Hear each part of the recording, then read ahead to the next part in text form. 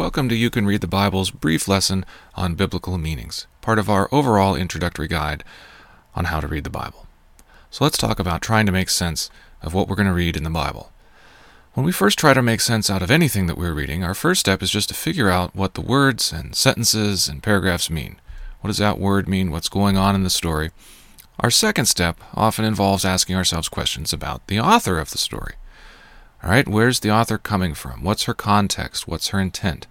Then those first two steps inform our third step of integrating the first two steps to see what, if anything, what I'm reading means to me. How does this fit into my understanding of the world? How does this relate to me? Do I agree with her? Now, each of those three steps that we take to make sense of what we're reading, in some ways, mirrors the three layers of meaning that we can derive from Scripture. The immediate layer of meaning tells us about what happens in a story. The covenantal layer of meaning tells us about where God, the divine author of Scripture, is coming from with this story, and the meta-narrative layer of meaning tells us about how this story, God, and we ourselves are integrated in God's grand cosmic plan of redemption. So in our first step of making sense of what we read, we need to begin with the book's genre. Now, genres are simply categories, and we can use them to organize music, literature, or art so that we can better understand and appreciate the pieces that we encounter.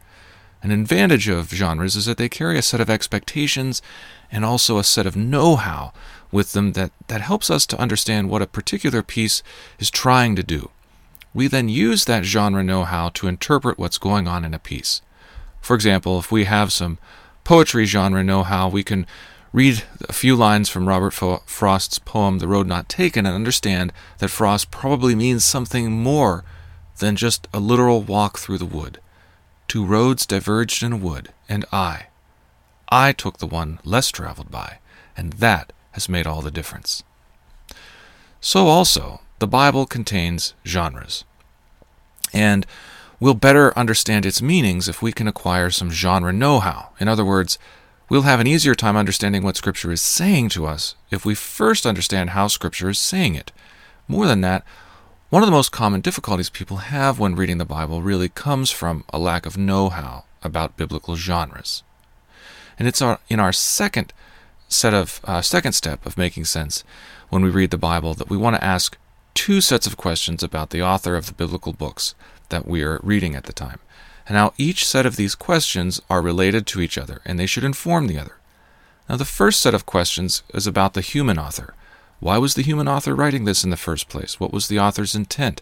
What was the human author's historical context? How did the Spirit work with what was happening to the human author? And questions like these focus our attention on the stuff behind the biblical book. The second set of questions concern the book as part of our biblical canon, or set of books that we believe comprise our Scripture.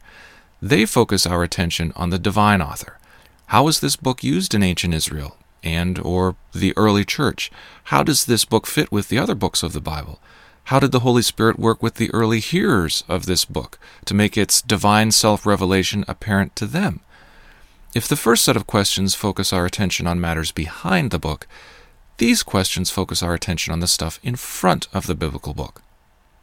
Now, combining these two sets of questions helps us when, for example, we find that we don't really know a whole lot about the original context or human author's intent, such as the case for many Psalms. We do, however, know, for the Psalms, that ancient Israel and the early church used these for communal worship and private prayer. This tells us how we should approach, understand, and use them ourselves. Now, this integrating of the first two steps is our third step in making sense of what we read in the Bible. What happened in the biblical passage? How did the author and community of believers make sense of what happened? How does what happened relate to me? In the meta-narrative layer, we try to understand the Bible in terms of God's grand redemption plan that takes place in 4 acts: creation, fall, redemption, and restoration. And it's at this layer that we seek to ground what happened in the Bible into this grand redemption plan. It's here that we also try to ground ourselves in that grand redemption plan. Questions on a grand scale and a personal scale are both appropriate here, such as, what does this tell me about who I am?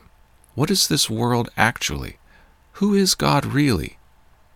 Now, all this may seem daunting at first, but don't be put off. Start small, start where you are. This is the work of a lifetime. That's one reason why we read, reread, and reread our Scripture. It is our lifetime calling as disciples of Christ to have Scripture seep down into our bones. Thank you.